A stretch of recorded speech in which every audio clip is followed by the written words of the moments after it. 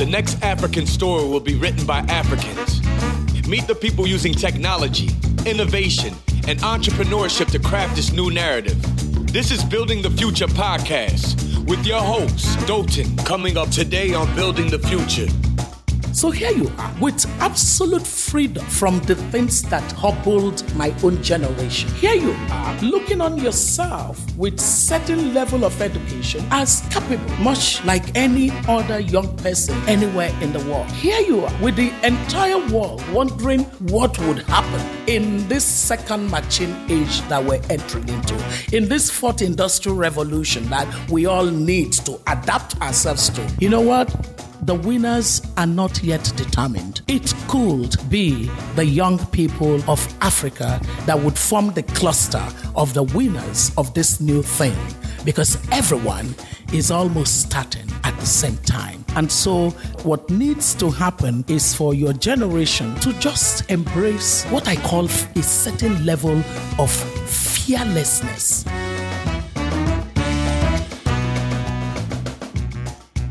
Many call her Madam Due Process. A few refer to her as a voice for the voiceless. My guest today is Dr. Obiageli Ezekwesili. She was Vice President of the World Bank Africa region with responsibilities for operations in 48 countries and a lending portfolio of about $40 billion. From 2002 to 2007, Dr. Obi worked for the federal government of Nigeria as Minister of Education and later as Minister of Solid Minerals, where she led the first ever national implementation of transparency in the oil and gas sectors. She currently serves as Senior Advisor for Africa Economic Development Policy Initiative, where she provides policy, expertise, and advisory support to African heads of government and their cabinets. Dr. Obi has been recognized by Time magazine as one of the 100 most influential people in the world and by New York Times as one of the 25 women of impact. She co-founded the Bring Back Our Girls campaign following the abduction of nearly 300 girls from Chibok in Nigeria in 2014. Few people have asked me why I'm interviewing Dr. Obi for this podcast, since she's not a tech entrepreneur like many of my other guests. First, I need to say this. This podcast is not only about tech entrepreneurs. I believe innovation is not exclusive to startups. The African future will be built by an eclectic group of people who are shaping the continent through their thoughts, words, and actions. They will include artists, writers, innovators, entrepreneurs, sports people, and thought leaders. Dr. Obi falls into the latter category. Secondly, for those who are familiar with her active Twitter handle, they'll notice that she has significant interest in tech entrepreneurship and has lent her voice and influence in shaping some of the startup narrative in Nigeria. This interview was recorded live in Abuja with few people in the audience, so you may hear some background noise and low quality sound in the first few minutes. I'd like to say a special thanks to Kola Aino and his team at Ventures Platform Abuja for generously hosting us for this interview. I hope you enjoyed this chat as much as I did. This episode is brought to you by JEE Client Services. Have you ever left a negotiation feeling that you have lost, overcommitted, or will be overpaying? Negotiation is a skill and it can be learned. It is one of the most important skills you ever require as a business person. That is why you need to attend this online masterclass put together by JEE Client Services in conjunction with Lauren Gold Consulting. It's 3 series of live webinars starting from 14th November 2017. At the end of the webinar, you will understand how to gather intelligence and prepare for negotiation, how to set expectations, how to bargain across cultural borders, how to deal with deadlocks during negotiation, and a lot more. This isn't just any masterclass. It is put together by top players in the game. JEE Client Services provides business support, governance, and compliance services for SMEs, large corporate, high net worth individuals, and membership organizations. I've known them for some time, and they're super professional and excellent in what they do. If you want to get the best out of your next negotiation, you need to sign up to attend this webinar series. Go to www.jcs.ng and register. The first masterclass is free for listeners of this podcast. To register, go to www.jcs.ng.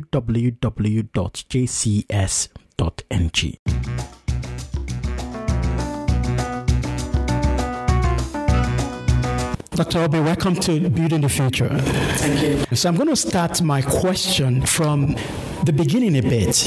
Your dad has significant influence on you. He's a man that never take nonsense. Now, let's talk about his later years when he was working at the Nigerian Port Authority, which is a pseudo-government institution which is corrupt and lots of laxity and laziness. I was able to stand there as a man that doesn't take nonsense in that kind of environment. So one of my best stories of growing up was my dad continuously saying that the Nigerian Ports Authority has become the citadel of Nigeria's corruption. And so he would say that, and I just, I would be so puzzled by it, and I would talk about it with him. And so when my English teacher once asked us to make a complex statement, I got up and I said, Nigeria Ports Authority has become the citadel of Nigeria's corruption. And my English teacher was, what did you just say? Where did you get that from? And I said, my dad says that all the time, But that's to your question, that what we see today didn't just start. You can imagine how young I was, and I was hearing that. But he was a man who was so intolerant of bad behavior, and especially of corruption, that he would physically fight it. He would, because you had all kinds of church, what do they call them? Pot rats. That's what they call them. Yes, in those days, So he was so into having people behave appropriately, and he hated dishonesty, and so he did everything to counter corrupt behavior. And if people sort of had a tendency toward thinking that everybody was up for a prize, then my dad would let you know that you cannot purchase me. I mean, there's nothing that you could ever have that would make my dad trade off his convictions and his belief. And so he brought us up not by speaking, but by acting. So we saw the choices that our dad made. I mean, in those days, if you worked at the Nigerian Ports Authority at a certain level, you were definitely really loaded. We weren't loaded, not one bit. But what he did was give us so much in terms of values that we were loaded in the inside. And we were so loaded in the inside that whatever we lacked on the outside paled. It really didn't show. And it turns out that those of my dad's contemporaries in his work that were accumulating riches in all kinds of ways. I mean, public service pay has never been great. So it's never been a basis for becoming wealthy. It's never been. But we had families that were wealthy on the basis of their own dad being in the same place of responsibility as my dad. But guess what? At the end of the day, we seem to have turned out better. Yes, certainly. We certainly seem to have turned out better. My dad always said, I will not steal on your behalf. I can't do that. But I'm going to give you the best education. I'm going to give you the best values, and I would give you my name. And should you make the mistake of dishonoring my name, bringing disrepute to my name, even if I have died, I would come from the grave with my walking stick, and I would give you the kind of knock that would take you out. It was a credible threat. It wasn't the kind of threat. It wasn't the kind of threat you said, my dad is just talking. You almost feel like he's coming. So that was important. Pardon? My dad, Benjamin Ujubongo, Benjamin Ume Ujubongo.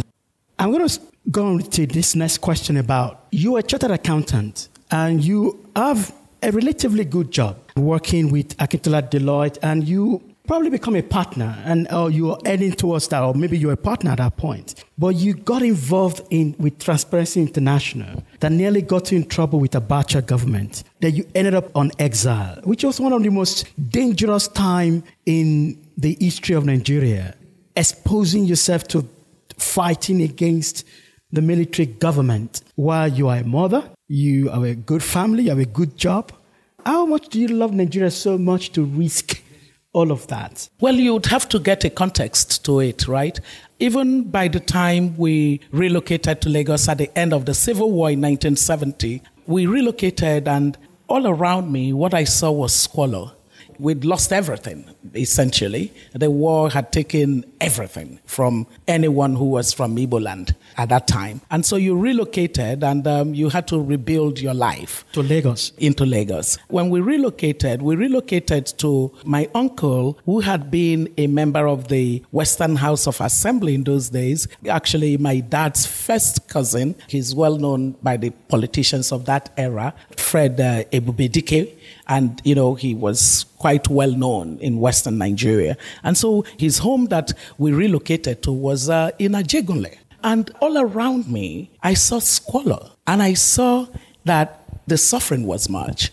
But my uncle, my father's first cousin, he fell, middle class because he was he owned landed asset, even in that place, all right? So there were facilities available to me, even living there, that were not available to the people I saw around me. And so one of those kinds of facilities was the fact that I was able to watch television. And so in watching television, I would see other places, and I would curiously say to my dad, why is our place not like these places I'm seeing on television? I was a very curious young person. And my dad would say it's because of poor governance. And so very early, I would talk about poor governance with my dad and discuss it. And I would say, why do we have poor governance? And he would say that when the people who lead countries don't lead them well, things go wrong. And then he says, look at the Civil War, look at, at the squalor around.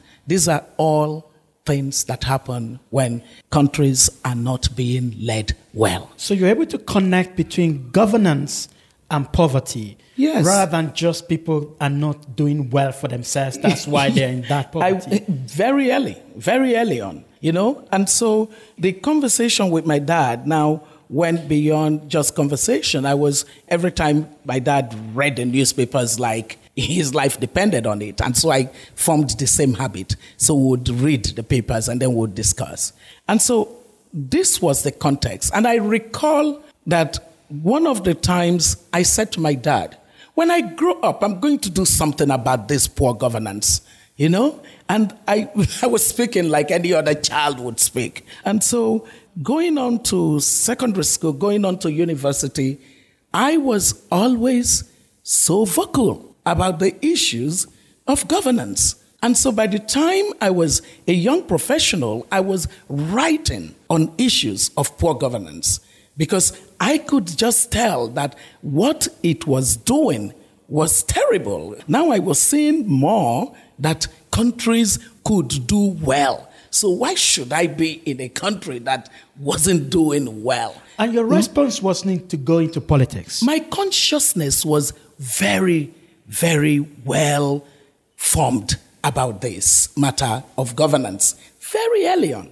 And so you can then imagine how it was that by the time I was a young professional training to be a chartered accountant in Akintola Williams, Deloitte & Touche, I was already far into my passionate detest for poor governance, that I was already well known for not liking poor governance. And so whether it was seminars at university or seminars, by the time I was in the professions, I was a regular official discussing issues of poor governance. It was not a surprise, therefore, that as part of the Africa Leadership Forum, the Transparency International was going to be formed, and I was one of the co-founders of Transparency International. So you can imagine going from a child saying, why is there so much poverty around me, to being told it's as a result of poor governance, to saying, I'm going to do something about it, to then, over time, becoming a part of the first global body that decided to take on the same issue.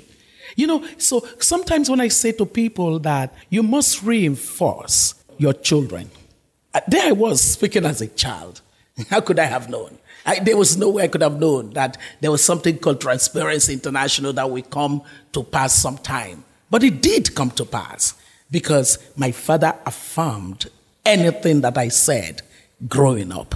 So we founded Transparency International and brought global attention to the challenges of corruption, because corruption is a symptom of poor governance. Poor governance is the broader concept, but corruption is a major component and symptomatic of poor governance. So that effort was an effort that upset the status quo. I remember that when Transparency International, we decided that we were going to innovate on the ranking tool that would look at the measures of corruption in different countries. And there were three of us that were the youngest of the co-founders of Transparency International in Berlin.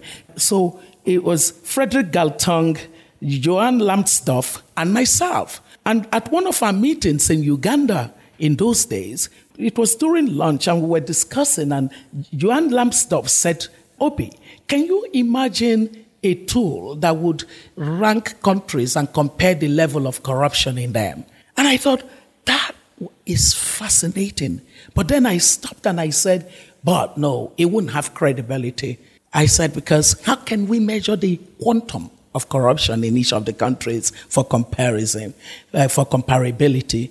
And then instantly we sort of said, oh, but wait a minute. How about if we measure the perception that people have of corruption in their societies, or that other people have of corruption in other societies? Maybe using that as a proxy, we can rank. And we were so excited. We went back to the meeting of the old, the co-founders of Transparency International were not, as they say, they are not your age mate. They were not our age mates at all. They were older people. These were like former presidents, ministers, top officials of international bodies. But we just had the privilege of having been part of this. And so when we went back and we said, we should do this thing to measure this, everybody was like, these young ones aren't going to destroy this organization. What are you, just forget it. And they wanted to shut it down. That was disruption in a way. It was disruption. But the old did not like the idea because they worried that if the credibility of the organization would be maligned in any way, if we went in that direction, that would be the end of the effort of building such a coalition. But we know we persisted and made the argument that, look, it's the statistical methodology issue. Why don't we get a group of experts that can really work on this idea? But there's something to measuring this, because this would be a way to catch the attention of everyone that needs to do something to tackle corruption. And that debate raged on throughout our AGM in Uganda at that time. Eventually, we won.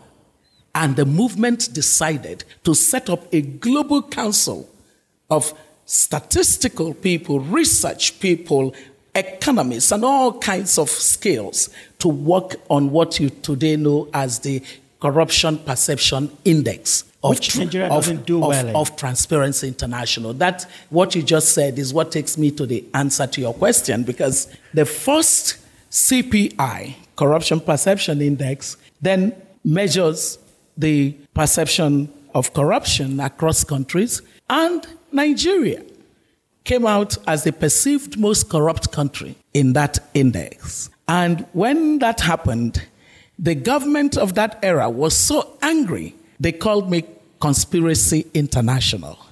They recognized that you were part of that group? I was not just a co-founder of the group, I was a member of the board of the group. I was a pioneer director of the group, and I had started to put together the Nigerian chapter of the group, made up of people like Justice Kayode Esho, Dr. Kolade, people like Emeawa, the late Emeawa, even Patu Tommy was part of it, then General Ishola Williams. So it was clearly very annoying to the government. People think that, people say me today, and they sometimes don't realize that in a military government, I was advocating against corruption. I was saying to the government that through the Transparency International, we will try and locate all the stolen wealth of Nigeria and would make sure that they are brought back to the people of Nigeria. And that's a dangerous thing to do at that time. At this time, maybe people just talk about you, but that time there's a threat to your life. Yes, but as far as I was concerned, my dad always said that if you have a conviction, you must have the courage to stand for it. And so for me, I felt like this issue was a major obstacle and we needed to do something about it. And I didn't think that, being lily-livered should be the hallmark of a person. And so I was prepared to stand for what I believed in. At the same time, we had a group called the Concerned Professionals. The Concerned Professionals had been a brilliant idea of people like Pat Utomi, Atedo Peterside, Samoni, Tola Moboluri, other friends like Maureen Babalola, and a couple of us, Aswe Igodalo and Igodaro. What's my other friends? Ayo Igodaro. So there were a number of us that became part of it. Over time, what was the Concerned Professionals about? It was the first time that professionals who had hitherto not concerned themselves about issues of governance came together to say, why would a well-conducted election be cancelled? Why would it be annulled? That was 1993 election. Yes. Why?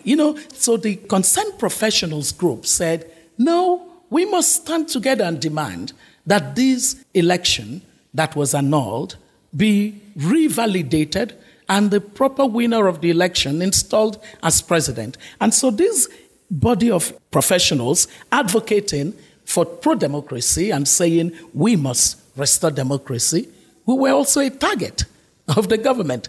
Over time, the high-handedness of that government, it came after us so many times. In what way? We were beaten on the streets of Lagos. We were beaten. Oh, my goodness. In those days, they had something called kill and go. That's the mobile police. The police at that time was the worst you could ever imagine. And so, we would do our marches and it end up with serious beating. And so over time, people thought, oh my God, and you remember that we're talking about CEOs of organizations and, in business who ordinarily don't care about matters like this, So after a while, people said, I'm not sure how far I'm going to be taking this beating, So people began to just to leave. And at some point, I had to lead the movement. I became the first woman that led the movement, And we were determined because we sort of thought, wait a minute, what was it that happened in South Africa? They resisted. They didn't just simply say, it's okay to just take apartheid. So our own was militarization, and we needed to resist. And especially because we were talking about the generation of people like me who had been awakened to that resistance culture through the apartheid by the anti-apartheid movement, which included us because we were made to contribute our Wednesday lunch money to the ANC. So that also helped that consciousness by the time we were now older to say, your society matters. You can't just simply ignore things that don't go well.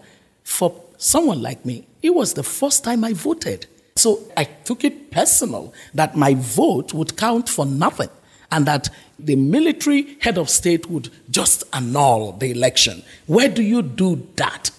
So that conviction that it was something worth standing against made us to stand against it. So now at a point, the former President Obasanjo, who was also a co-founder of Transparency International, was taken into prison. And then, I was getting all kinds of threats. They would going abroad, coming back became a big problem. It was a big problem. At the airport. At the airport. And then Transparency International got worried because the threat was so much. And our campaign to get President Obasanjo out of jail at that time was really tough. So Transparency International said, we don't want a situation where we also now have to start campaigning for you. We need your voice to be out here concerning the issues in your country. Because the threats were real. There was Kenseth who was killed, and there was President Obasanjo in prison.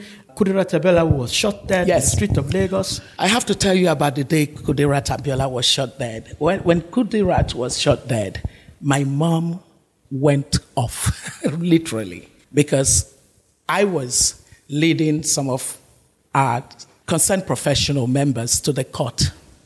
To be part of, we always went to court. With Kudirat? Yes. And she was going to court She was going to court on that day.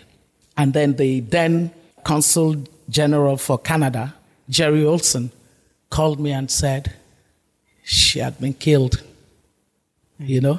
And when the news was all out there, my mom, who was still grieving my father who had died, about 5 or 6 years ago. You know, she couldn't take it. She just couldn't. She went berserk. She said, "This cannot happen to you." It was bad. It was terrible. It was the first time ever in our country that a woman was being slaughtered on the street for something that she was standing for. It was a terrible moment in history for us as a country. A lot of the younger ones have not had the benefit of the story of the 90s. But ultimately, those stories would have to be told because they are important in our understanding the democratic process and the necessary maturation of the process. So anyway, Transparency International, so I had to leave for Berlin. I left for our office in Berlin. And you had to leave your family? Yes. Which was a difficult thing for you. How could you even not die, being faced with such a predicament, but the strength that came from my husband. My husband was just unbelievable because my husband, from the moment that we had gotten married, he and my dad were a team. And so by the time my dad was dying, I don't know what kind of conversation they had, but my husband knew that without my dad, the day does not break well. So I think he decided that the day will always break well because I'm going to be in the form of a dad also. And so that made a phenomenal difference. The death of my father did not break me simply because my husband, took his place in a formidable way. And so he's a man of strength. My husband is a man of immense strength. People think I'm strong. My husband is strong beyond anything you can imagine. So he was the one, he believed very much in that pro-democracy fight, anti-corruption fight. And he would say to my mom, "Calm down. Nothing is ever going to happen to my wife. She is standing for what is right, and the Almighty stands with her all the way." So a lot of people read what you're doing now with Bring Back Our Girls, and you just think, oh, she used to be in government and she's just disgruntled. That's what she's doing. They didn't know that you've been at this, that the government, you being in government was part of a narrative of you changing things. It was part of a protest in government as well. And what you're doing now is just a continuous narrative. So I want to go into that place when you were away and you live in your family and now seeing things from a global perspective. How did that change your approach to either governance or making a change in Nigeria? It reinforced my conviction that societies don't simply change. Change is an evolutionary process and can be a revolutionary process. And that for change to happen, a few people must be determined that the status quo ante is not good enough and that there was need for there to be some form of disruption of the existing order and that people needed to pay the price for it. And if you wanted society to just continue in the way that you've seen it, then, you're not going to do anything about it. But if you are strongly disenchanted with the way things are, and remember, telling you that as a child, I was worried about the squalor around me. So that meant that in my mind, there was a consciousness that we didn't have to accept the squalor and that we needed to do something about it. And as I grew and realized that the instrumentality through which you could do much more about anything was the instrumentality of government, because my dad always said it's because of poor governance. And then as I grew and learned more, I understood that. So being abroad simply reinforced it, because I could see the difference between societies that functioned and societies that didn't function. And then I would read about things that happened in some of those societies, and I was quite impressed at the fact that certain people had to pay the price and simply say, we would not accept this as the way that we should be. We've got to change things. We've got to change the way that our society works. I was always so enthralled by the story of Singapore and how it diverged from our own story and the story of the rest of Africa, because at the Africa Leadership Forum, Lee Kuan Yew had been a good friend of President Olusegun Obasanjo, and so the Africa Leadership Forum often had the benefit of the wisdom of Prime Minister Lee Kuan Yew at that time. And Lee Kuan Yew's story showed clearly that leadership can make all the difference, because he got the same education as the education that a lot of the founding fathers of nations in Africa, modern nations in Africa, got. But it was something different. He had a very strong determination to prove to the colonialists that they could create a great nation. There was this determination. There was this resolve on his part. And that resolve meant that he was prepared to pay the price for that to happen. So I would look at modern Singapore and the strides that it was making, and then compare it with other countries that it gained independence about the same time in Africa. And I thought, there's something that's wrong here. So all of that reinforced my sense that for as long as there are a number of us that would say no to accepting mediocrity as our basic destiny, then we could do something to change the status quo. Talking about Lee Kuan Yew and actually the trajectory of the Southeast Asia, not just Singapore, but Malaysia. So I have a theory, and this is one of the questions I want to ask that is related to what many of the people here today about tech entrepreneurship. So in the 50s and 60s, the urgent question of the generation was how to take away colonialism. And so anyone that is the most brilliant minds apply their mind to getting the country out of colonial power. And then in the 70s, the brilliant minds were applying their mind to getting rid of military dictatorship in Africa, which you also play a bit of part of. And now we don't have colonialism. We don't have military dictatorship. We still have corruption, which has always been with us for a long time. But I think one of the urgent questions of our time now for our own generation is to be able to leapfrog economically using technology. Because we now have access to technology, it's democratized. We know that we have the same access, we can have the same access to education in terms of thinking and liquidity of thought, almost similar to anyone, anywhere in the world. And what would you say to that, to people here who are applying their mind to things and want to build the future, change the life of people around them? What would you think would be the best way to approach it, and from everything that you've seen as well? So I normally answer this kind of a question through two tracks. The first track is the track where I say that your generation and the generation after you, or the younger generation, generation next, are not encumbered.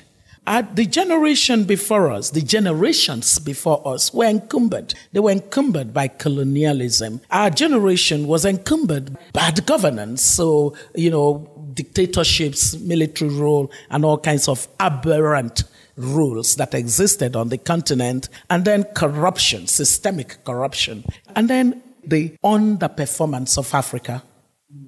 It was an encumbrance also. My generation, all the way to the generation that secured the independence, are often people who carry one albatross or the other.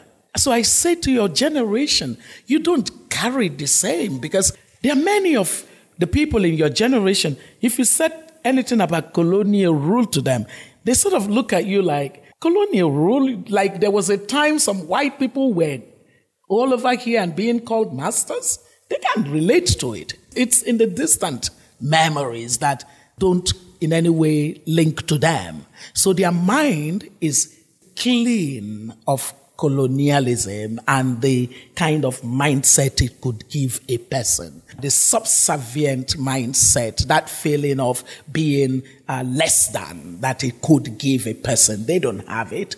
The dictatorship where you're supposed to simply say yes, sir, except, of course, if you're a crazy Obi Ezekwesili that refused to be intimidated by even, in those times, we once woke up and they had sent military people to our schools, and they had koboko wielding military people who were supposed to make us disciplined because school children had become totally unruly all over the country. And so they came with their kobokos. And one of the times I had to just walk up to the Captain Ubembe or so that was sent to my own school. And I said, the day you use that koboko on anybody again, you would know that some of us can use koboko on you.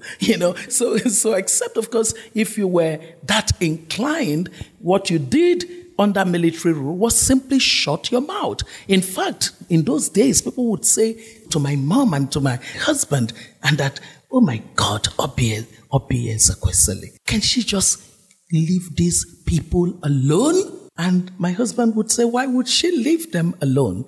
Since you have decided not to speak, she speaks on your behalf. So if you were not encumbered by all of these things, and you find yourself as the generation that is now in a democratic dispensation that is the longest we've ever had. This is the cycle of democracy that is 17 years, or is it going to be 18 by October, continuously. The other cycles of democracy that we knew before your own time now were an average of 5 years. 5 years. Now you've got 17 years. So we're learning how institutions of accountability, of probity, of voice, of the right of citizens to know, all of that is for you.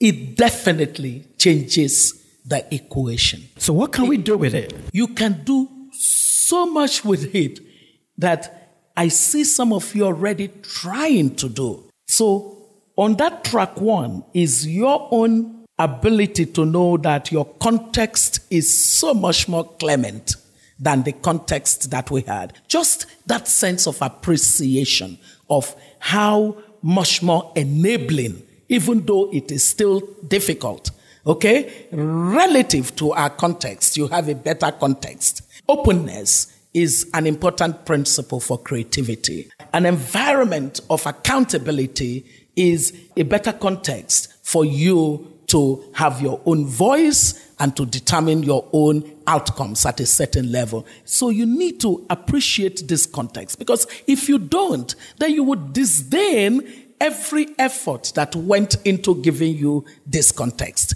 And I see a lot of young people that are disdainful of the context that they found themselves, as though it was something that nothing went into it. A lot went into it. Blood.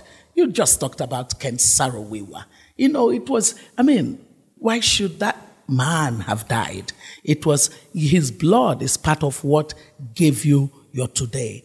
Don't ever be disdainful of what it took to get us to a place where we actually have 18 years of democracy in our country.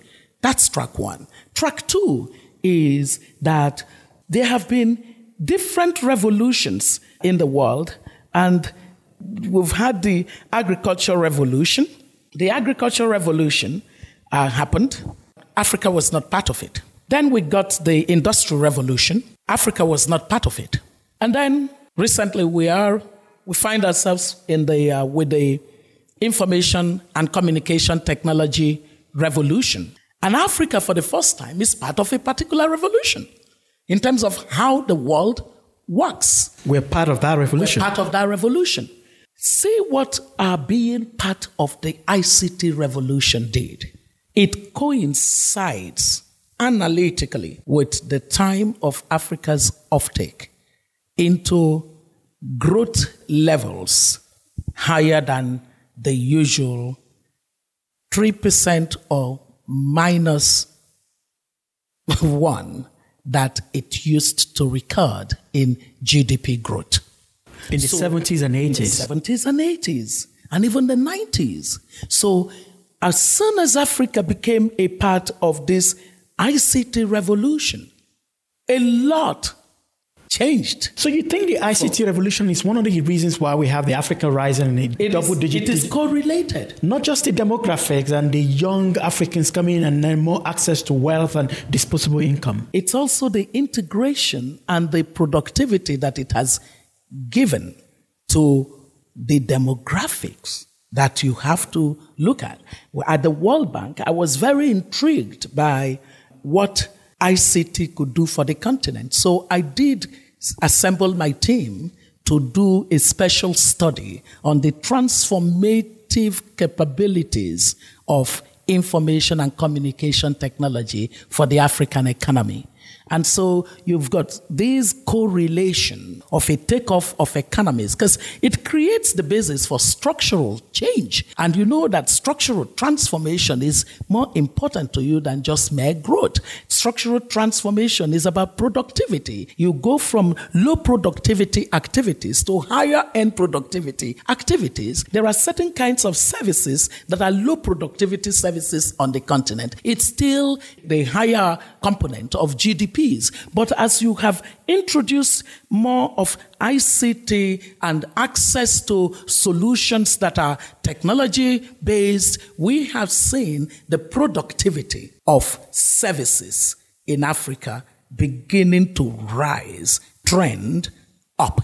Now, that's important because what it means is if ICT has managed to generate this level of impact on the continent economically, and we have also seen gradually, democratically, as in the political systems, are learning what ICT could be. What it sure tells us is that the integration of ICT to important sectors in ways that we make ICT not marginal to those sectors, but integral to them, would boost Africa's productivity. So let's go to examples of that. Examples of where you can use, in your words, ICT to innovate sectors. I know there's been a lot of talk about agriculture, but let's deep dive into some of those examples that you think. I would say that there's absolutely no sector that ICT cannot change efficiencies, because it's your gain in efficiencies that's your definition of higher productivity. And so if you looked at the energy systems, there's a lot that ICT can do differently for community energy solutions. ICT, it can create a new set of solution. Whether you're talking in terms of the generation of power, or you're talking about its transmission and its distribution, ICT integral to it can change the access and availability as well as the management of power at the community level. Whether you're talking about the health systems, ICT can absolutely change the way that the health is managed. And you know that for productivity of a population, you need the health systems to function. You need the health systems to function in the way that you can prevent more than you need to cure. And that the cost of health can be radically reduced because you have integrated the ICT solutions into the way that health of people, of children, of women, of men, of whether they are the infectious diseases or they are the contagious diseases or they are the non-communicable diseases, whatever it is, there are solutions that ICT can give. Or you talk about education, the delivery of education today is disrupted. We're just not accepting it. When I was Minister of Education, by just, the grace of God and the sheer insight that I had, because I'm curious by nature. And so I was already seeing that if Singapore was attracting this level of interest from corporations like Intel and Cisco and the rest of them,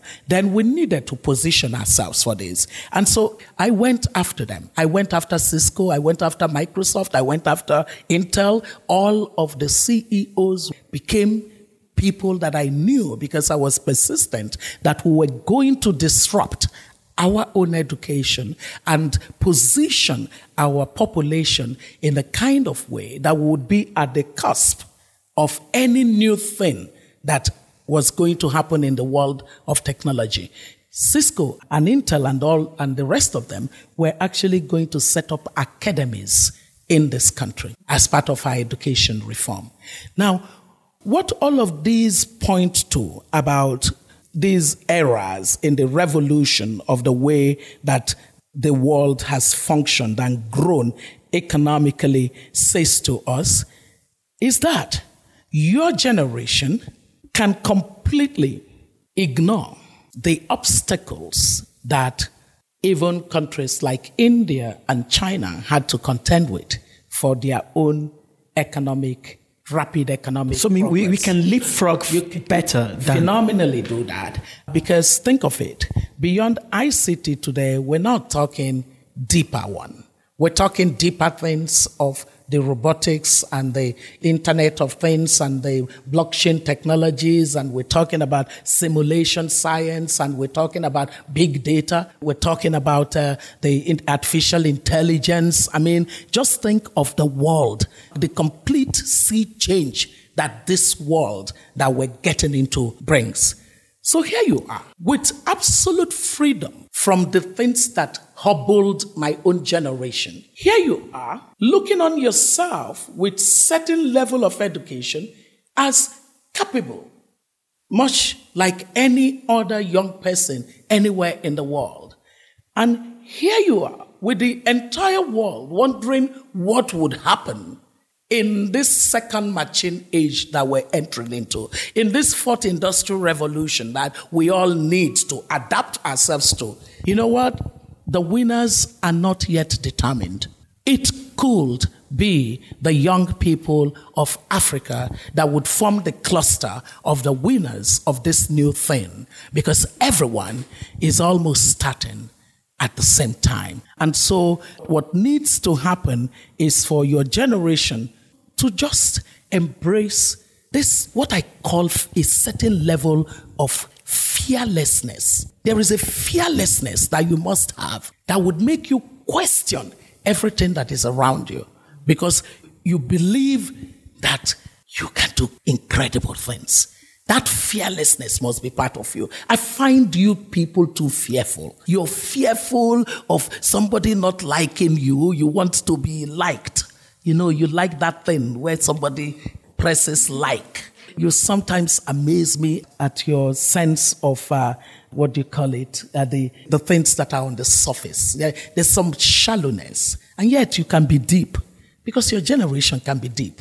But then I see I'm looking for the right lexicon to describe what I'm trying to say. But it is that part of you that is there's some vanity. You know, you can't do great things and be a person of vanity. Who cares what brand of handbag you're carrying? I care what's inside the handbag, not, the brand of the handbag. So this generation of Africans can actually say Africa can claim the 21st century. This is about solving the problems of the world. The world right now does not care what the color of the person who is solving the problem that is killing everybody is. Just tell us you can solve the problem. Leadership is up for grab. Global leadership is up for grab. And our children on the continent, having been given some level of education, must take full responsibility for this new thing that we're getting into. Because on your back, you must carry the rest that are currently excluded from the kind of opportunities you've gotten. If any of you has been able to get as much as a university education, you should quit thinking about yourself. This is not time to think about yourself. This is time to think of yourself as someone who must be the leader of thousands, the leader of hundreds, the leader of millions. Because you're saying, if I can disrupt something positively, I would take with me so many more people. Imagine. I was so sad yesterday.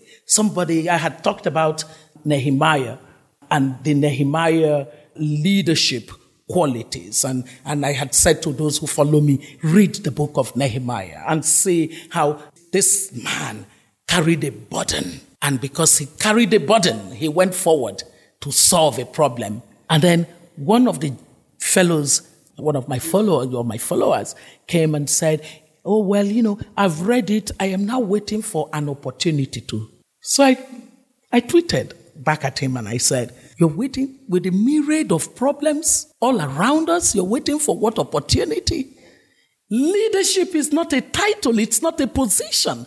Leadership is about solving problems. There are so many problems that you all can solve simply because of the power that your own context in which you're developing has given you. The power of knowledge that you have. Knowledge is at its cheapest than it has ever been since the history of humanity. The kind of access to knowledge that you have should make you problem solvers of as many things as possible. Don't live this life where you're thinking about, what have you done for me lately? I don't need to do anything for you. The fact that your parents have been able to sacrifice and give you a certain level of education, go ahead and do something. Do something phenomenal. For as many people, for communities, solve problems that are around you. Rise in your strength and know that you can. There's nothing holding you back. Absolutely nothing is holding you back. Let's stop and take a quick break. We'll be right back.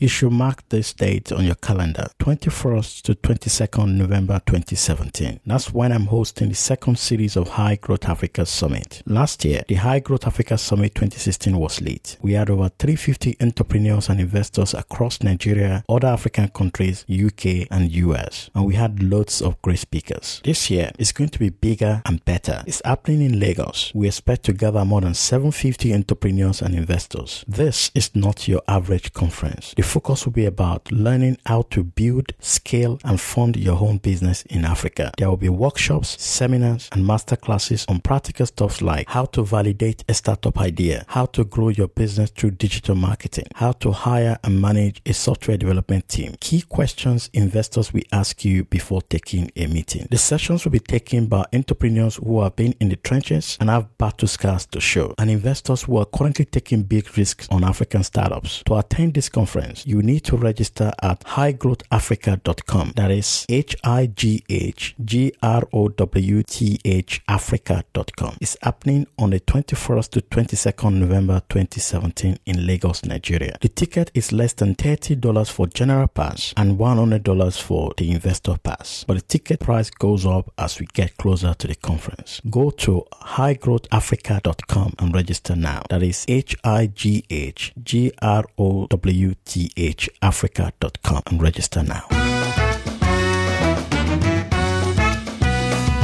So let's talk about this. There are two tracks to what you just talked about now, and one of them is the macro level, because we cannot exclude the fact that there are some things that need to be in line and in place for some of these entrepreneurs or young people that are trying to solve problems, like infrastructure, like governance, availability of resources. So I think it may be good for you to speak into that macro level as well, because a lot of people here are building companies that want to, or listening to this podcast, are building companies that are actually solving problems, but they are handicapped sometimes with the infrastructure. That word handicapped. I hate the word handicapped. Nothing should ever handicap you. No matter what constraints you identify as standing in your way, you must know in your mind, you must have a mindset that says, I will do what is necessary to overcome the constraints. Because a constraint is put there to test your determination to succeed. So at the macro level, what do we see as constraints? The policy environment, the physical environments like critical infrastructure necessary for doing the things that you do at lower cost, or even the terms of human development. Talent. In finding the kind of knowledge that you need in order to do what you need to do. But I dare you to find out whether some of the people you envy in other countries that have gone ahead of us had perfect context in which they dared to do some of the things they did. This idea that somebody must create a perfect environment, then I'll become an entrepreneur, that's an oxymoron. An entrepreneur is not someone who had a fancy environment and then, did good business. That's not entrepreneurship, okay? So that sense of ability to overcome obstacles and make something that is a solution to the need of society, that's what makes you an entrepreneur. So if the macro is to be dealt with, if solutions have to be found to the macro context, then you need to say to yourself, should we ignore our responsibility for shaping also that macro environment? Today's world that you're living in is no longer the world where business people minded their business. Business people now know that the political and policy context can affect their business. So it means that you have to be policy entrepreneurs also. So policy entrepreneurship becomes a part of what you do. What do you mean by policy entrepreneurship? Is that you're going to use your knowledge of the sector that you're operating in as a basis to engage the other side, which is government, on why it needs to play certain roles. And you need to give them an incentive for playing that role. For example, the government of Nigeria must create between 3 to 4 million jobs annually, because that's about the size of young people that enter the labor market annually. Today, only 10% of them are going to be absorbed into any gainful employment because the private sector, the economy is not expanding as rapidly as this number is growing. Now, this kind of a level of gulf between the number of jobs needed and what's available means that every one of you who's got some idea that would enable us generate 5 jobs, you've got a strong reason to be heard. In an environment where you understand how powerful you become because you have the capacity to create 5 jobs, all of you that have capacity to create 5 jobs will come together, count your 5. If we said 5 jobs for every one of you in this room now, that your idea is going to create at least 5 jobs, there are probably about 20 of us in this room, or 25, and then 25 times 5 would give us what? It would give us, 125 jobs. 125 jobs. Somebody might say, what is that? But think of it. It's just 25 of us creating that. Imagine if we succeeded in being able to use that as a basis to say, okay, the city of Abuja, for us to create 125 jobs, these are the kinds of policies that would be necessary.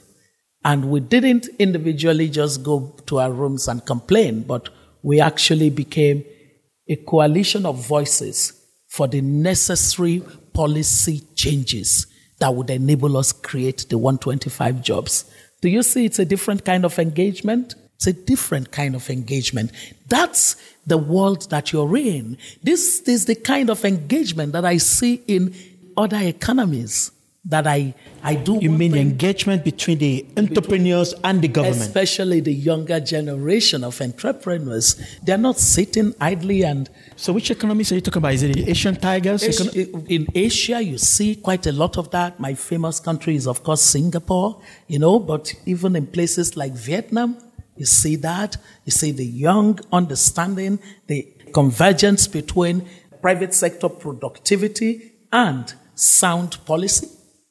So they are understanding it. They are building the voice of business as an important part of the collaborative partnership process with government.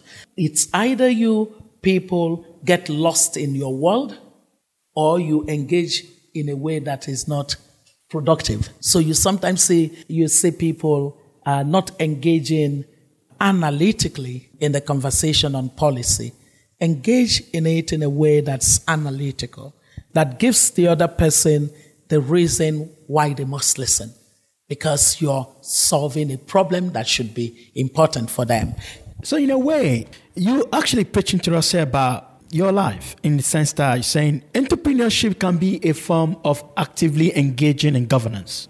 Dr. Joe Abba, who recently retired from governance, he tweeted something recently which I find very, very interesting. He said, you can be dispassionate about politics, but you cannot afford to be dispassionate about governance. So you're saying that entrepreneurship can be a way of us changing and shaping governance as well. Look, I know clearly that not everyone is called to politics, but every citizen is called to governance. If you are in an environment of poor governance, there is only an extent to which you can go. Businesses in Nigeria that could be continentally competitive are not continentally competitive simply because of poor governance in sectors that they operate in. So for them, the issue shouldn't be, is it PDP or APC? It should simply be, I need good governance. Because with good governance, my business would be competitive. We would be more productive. That should be the kind of self-enlightened interest that should drive your engagement on issues. Forget, let the politicians do their politics. But the real issue for you is governance. Of course, people would say that it is through politics that you then shape governance. That's true. But guess what? If you focused on governance and demanded the right kind of governance, it would begin to influence the quality of your politics. But if you're spending so much of your time on the politics, you're killing yourself, dumbing down on your own prospects and possibilities. And that's just not good enough. The other thing that I wanted to say on this particular issue is that,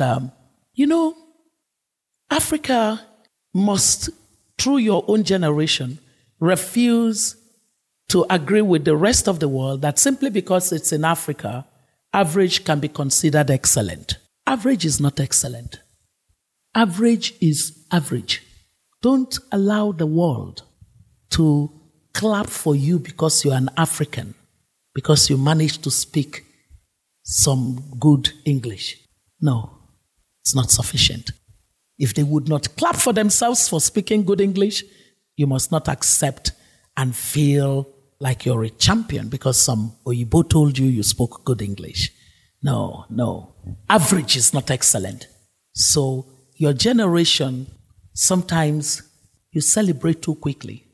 You feel, someone does something and then, people talk about it and they think they've arrived. No, come on, you haven't. What's ahead of you is phenomenal. You got to keep moving. Don't even accept where you are as okay. What you've done, that's good. But that which is best is ahead. Don't settle. I see young people, they quickly settle. And then they just throw their hands around. Like, I was on CNN. Oh, yeah, right? CNN is your index of great performance? Please. No. There's much more that you carry.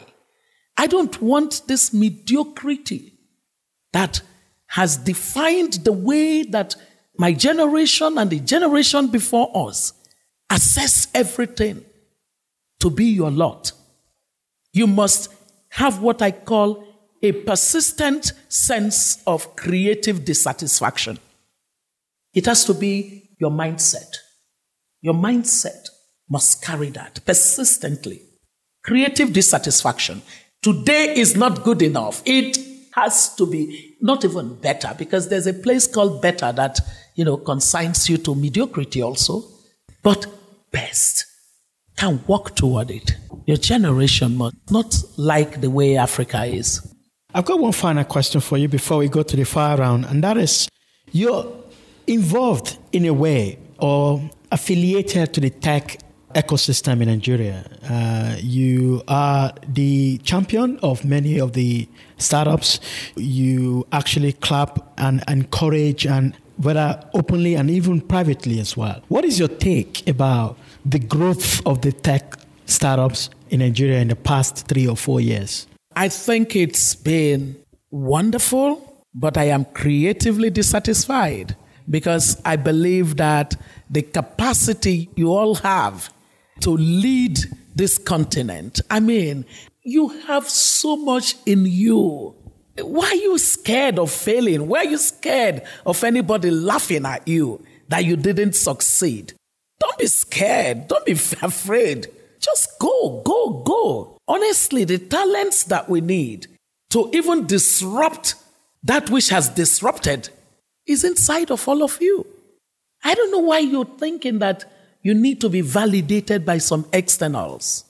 Do you see that a lot? I see a lot of that. It's almost like if somebody from abroad says what I've done is good, that's when it's good. No, it doesn't have to be like that. There are some of your solutions that the rest of the world would not use, but it would be of value to the people in Makurdi right now, would be of value to the people in Niger, would be of value to the traders in Balogun Market. It would be of great value to people in rural communities. Go ahead and do it. Can you just understand that there's so much you are carrying? I don't know. I feel like there are days when I feel like screaming from the mountaintop. Oh, you young people, do you know what you're carrying? You're carrying so much. So I look at the tech community in Nigeria and I see the strides that you're making. But now I see comparing each other with one another kind of syndrome. You know, when you do that, it's almost like, rats in a race. They're rats. They can't be lions. Because for rats to be in a race, they all have to be rats. So you mean we can potentially reduce our capacity to do big things by some of those? You can do both big things and you can do many things. Initially small things that then grow to scale. I think that there is this complacency and sense of achievement that comes with having been recognized to have done something. Presumptive Eldorado. It's so limiting. It's very limiting. I mean, think of it this way. What is tech? I think tech is solution. That's my simple definition of it.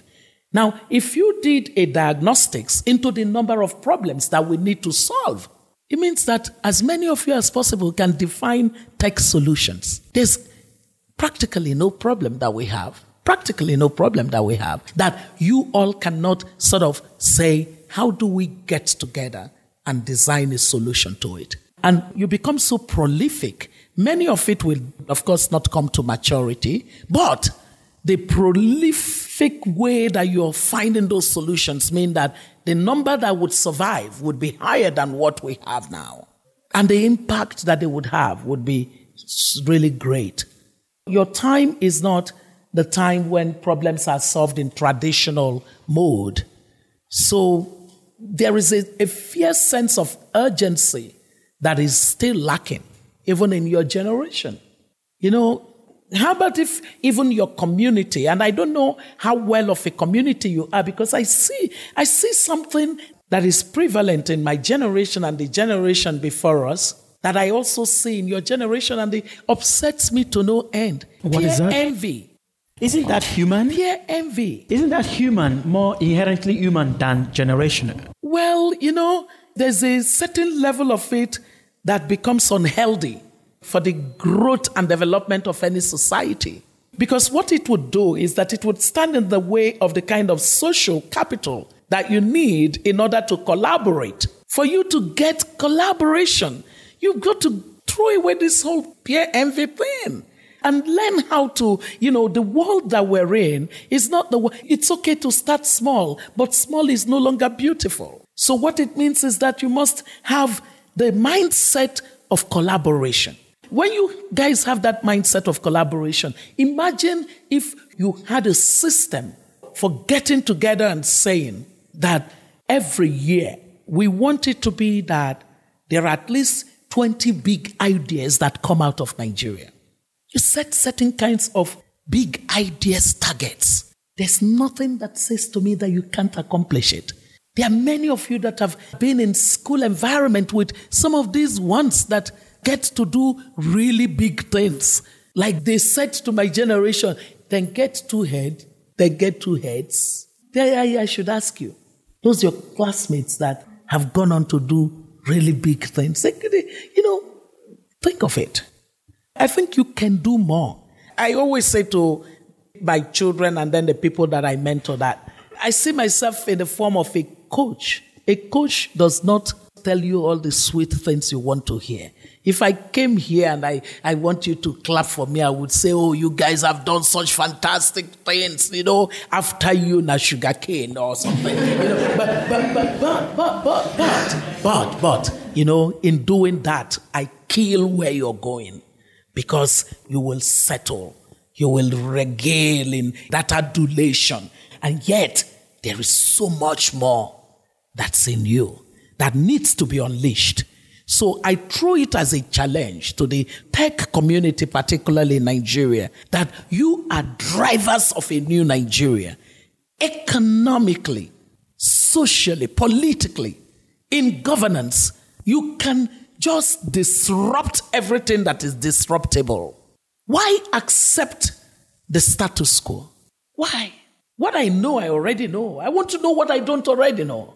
That should be your passion. You should just kick everything that needs to be kicked and just get the best going. I'm going to end with 2 series of fire-round questions. Normally, I would ask if you're a business person about your growth metrics, but I'm going to skip that. I'm just going to ask you, because I know you're a book person. Which book are you reading at the moment?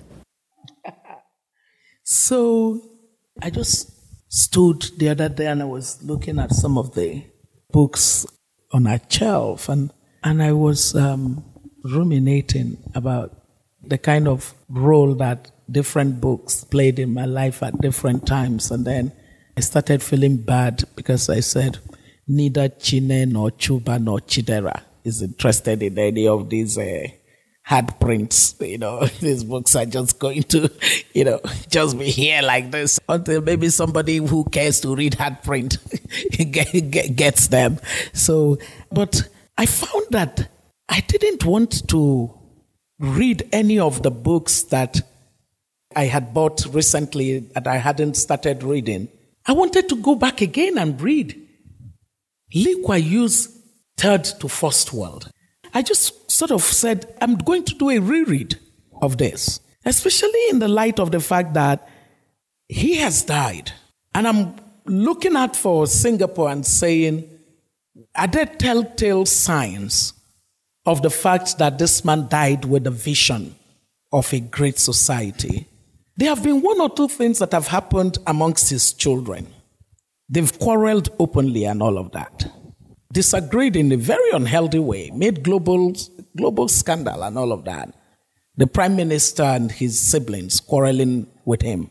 But I see that what has happened is that in his death, many more Singaporeans are wanting to understand what it was about that man that enabled them to come from so low to the life that he gave to them. And so, reading from Third to First World is getting me to seeing how truly one individual can create a nation of people who are determined to produce the best society economically. One person. Just one person. And so for me, any of you sitting here saying, I'm one person, I dare you to go and read the book that I am going back again to read. Lee Kuan Yew's. Lee Kuan Yew's From Third to First World. It remains so relevant for us as Africans, because Lee Kuan Yew always wondered why African countries were not able to overcome. With abundance of opportunities. With abundance of possibilities that our respective countries have, that Singapore did not have or does not have at all. It always surprised him.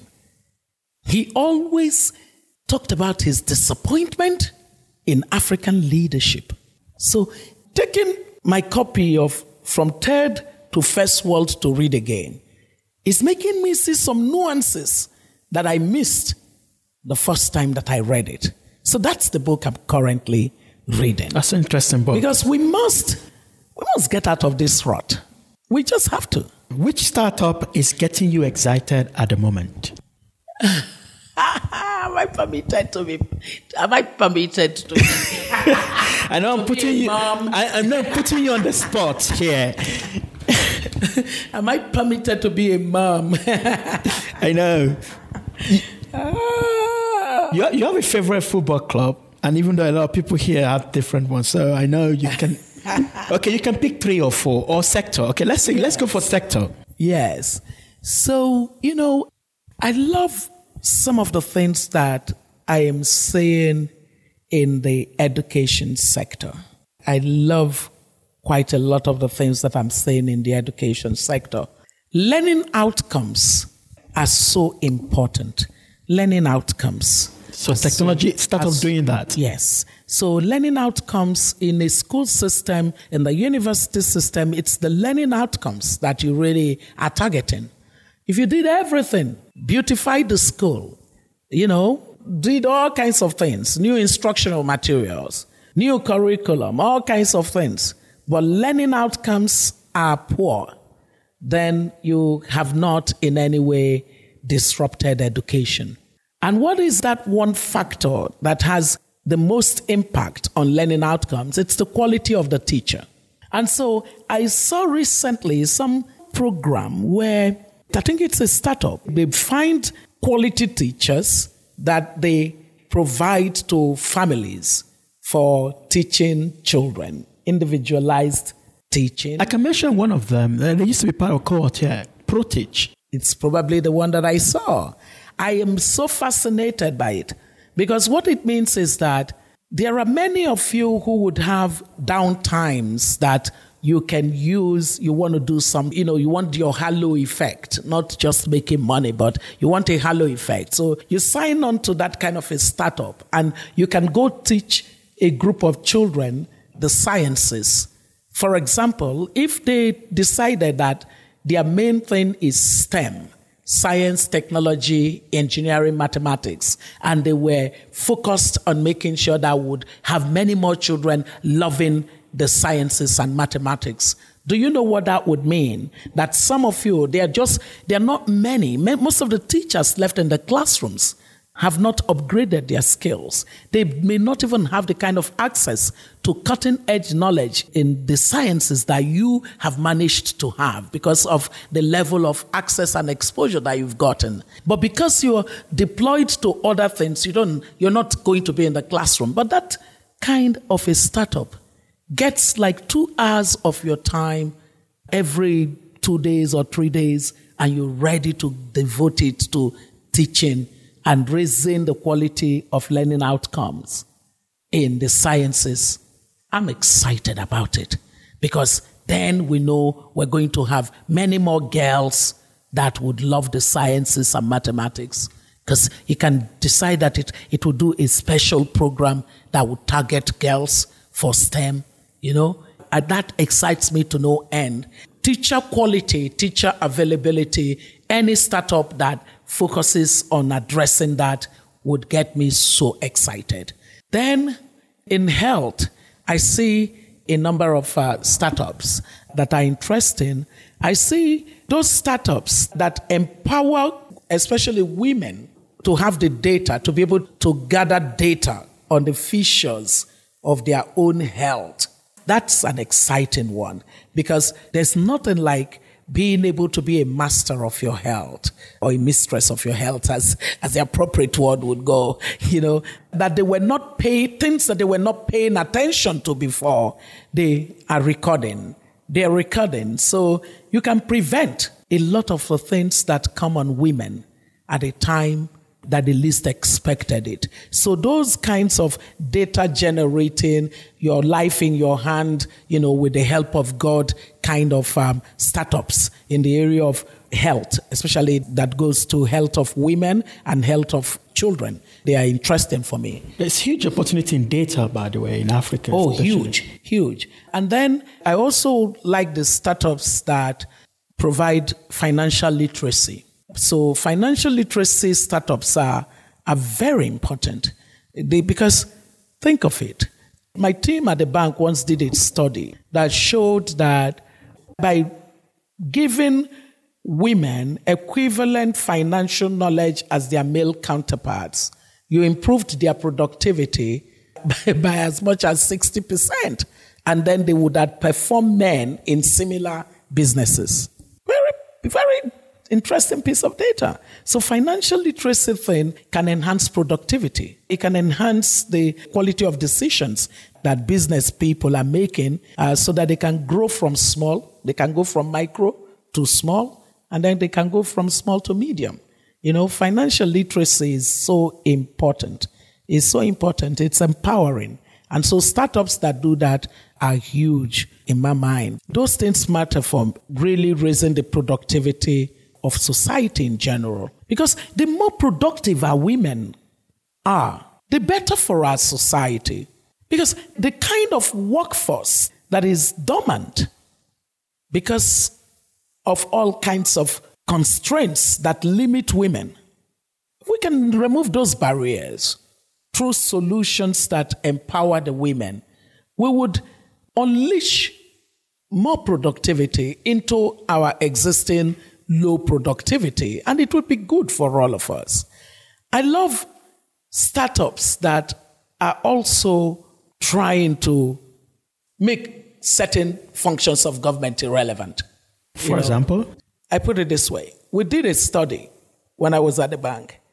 It looked at this whole doing business indicators and found that the barriers that government faced to tackle the most were often the ones that mattered to big business.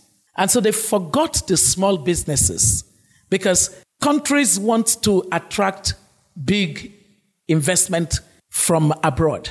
But big investment from abroad has a certain level of jobs that it can create for you. If you remove the barriers for the small businesses, then many more people would be able to do business and be productive. They are the ones that would create the 5 jobs that we talked about. 75% of jobs created in the Singaporean economy are by small businesses. So if I saw a startup that just takes over managing all of those things that would have consumed the small business owner because they're trying to break their head through bureaucracy. Yeah. I love those startups. And they create efficiency where none exists. Efficiency. The small business person can simply face the business of doing business while someone else is addressing those things that make government irrelevant in the life of that small business owner. And then final thing is that we must have those tools that enable even the illiterate amongst us have a sense of connection and voice to how they are governed. And that's why I'm a great champion for the work that Seun and his crew do, Seun Igbinde and his crew do with budget, as well as code, CODE. The work they do in tracking spends and all of that. Because government still remains the most potent and important instrumentality through which you can achieve scale of impact in certain interventions. And if we don't get government systems to work, it's going to be a tough one. It will be a tough one. So accountability startups get my high five. Naturally. Any day. I love the fearlessness with which they go after the issues that they are focused on. I have a sense that you would have been doing that startup if you were in our generation, instead of doing Transparency International, if it was now that you are like in your 20s, you would have been building a startup like that. I probably would have built 20 of such startups. I probably would have, because I am so impatient for us to get a better society. I think that we should stop being okay the way we feel. Because, look, I'm a pastor's wife. And maybe that's part of why it is like that for me. Because I remember when I was in government, my colleague, the Minister of Agriculture in those days, would come and in cabinet meetings, he would try to sort of present a picture of the great impact we were having in agriculture. And I would fight him. and says, no, please don't say this. I went to the market. Because even as a minister, I used to go do the shopping at the market for my family. And I would see that, yes, we were trying the right policies, but it was not immediately affecting the micro, meaning the food prices for the poor that I saw where I was buying my yam or buying my tomato or my onion. And so connecting policy to result and to outcome was always a source of great frustration for me. And so I never wanted us to celebrate just the policy. I wanted us to be interested in the outcomes. Of course, my boss in those days would laugh. My colleague minister would say something like, oh, you've got to protect me from my colleague, Obi Ezekwesili. And my boss would say, I should protect you from Obi Ezekwesili. You're a man, you're asking me to protect you. My boss was a very interesting boss. He said, please, you're not ashamed. Go ahead, speak. After all, I know that you and your husband are church rats because you're pastors and we know how you go and haggle at the market. Why is he saying this? He's saying this because truly my feedback was necessary for us to be able to know that you can be cocooned while you're doing governance and not understand what the situation looks like. Well, it was then. It still is now. Because as a pastor's wife, I still have members of congregation whose lot did not see improvement yet. So for them, you and I cannot afford to be complacent. We can't afford to say everything is okay. How can we have people who live in the capital city? You need to go just 15 minutes away from some of the most fabulous houses in the city, and you will meet squalor. We shouldn't be okay. We shouldn't be fine. We should be so impatient to change this situation. We should be angry that I am definitely very angry. At the time I was Minister of Education, I was driven by data. I showed a lot of the data to the country. And the number of children out of school that should be in school at that time was yet about 7 to 8 million. And I said education was in crisis. 10 years after, we're now at 12 to 13 million or thereabout. Why? We should be impatient. Because I'm also an optimist, I guess impatient optimist would describe the sense that I believe that all of us should have, or the people that I believe we should all become. We shouldn't be comfortable with where we are because there are too many excluded from the benefits of any progress that we made at all. And that's not good for a society. We cannot afford exclusion. We must be an inclusive society.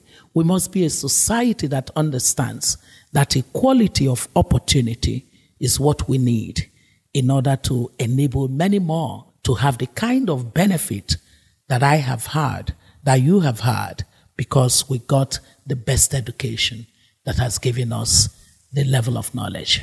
That's a wonderful place to stop. It's been a pleasure talking to you. I think it's even more than I imagined it. You are such a brilliant voice for our generation and for more generations to come. So everyone, give it up for Dr. Odo.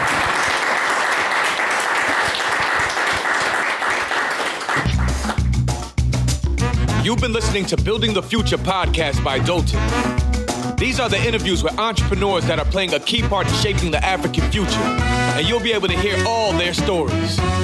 For more, sign up for the weekly newsletter at thestarter.com. Our revolution will be televised. Hey everyone, thanks so much for listening to this episode. I hope you enjoyed the show. Before you go, I have a favor to ask you, and it will take 30 seconds of your time or less. It will mean a lot to me if If you like this podcast, you can easily let me know by going into iTunes, Stitcher, SoundCloud, or wherever you download podcasts and subscribe. You can also go to our website, thestarter.com. That is THESTARTA.com, and sign up for our newsletter. It will be a huge favor to me, and it's really simple and easy. If you subscribe now, it will help us a lot. Thanks.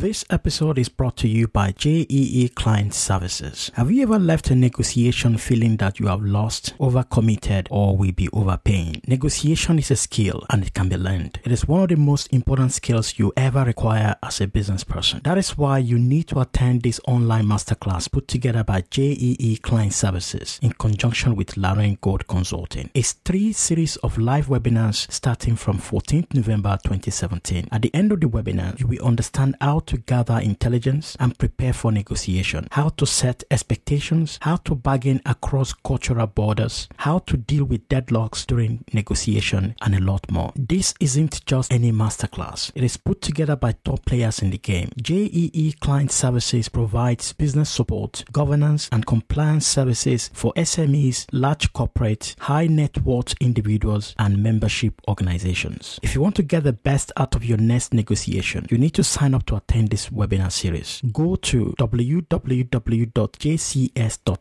and register. The first masterclass is free for listeners of this podcast. To register, go to www.jcs.ng.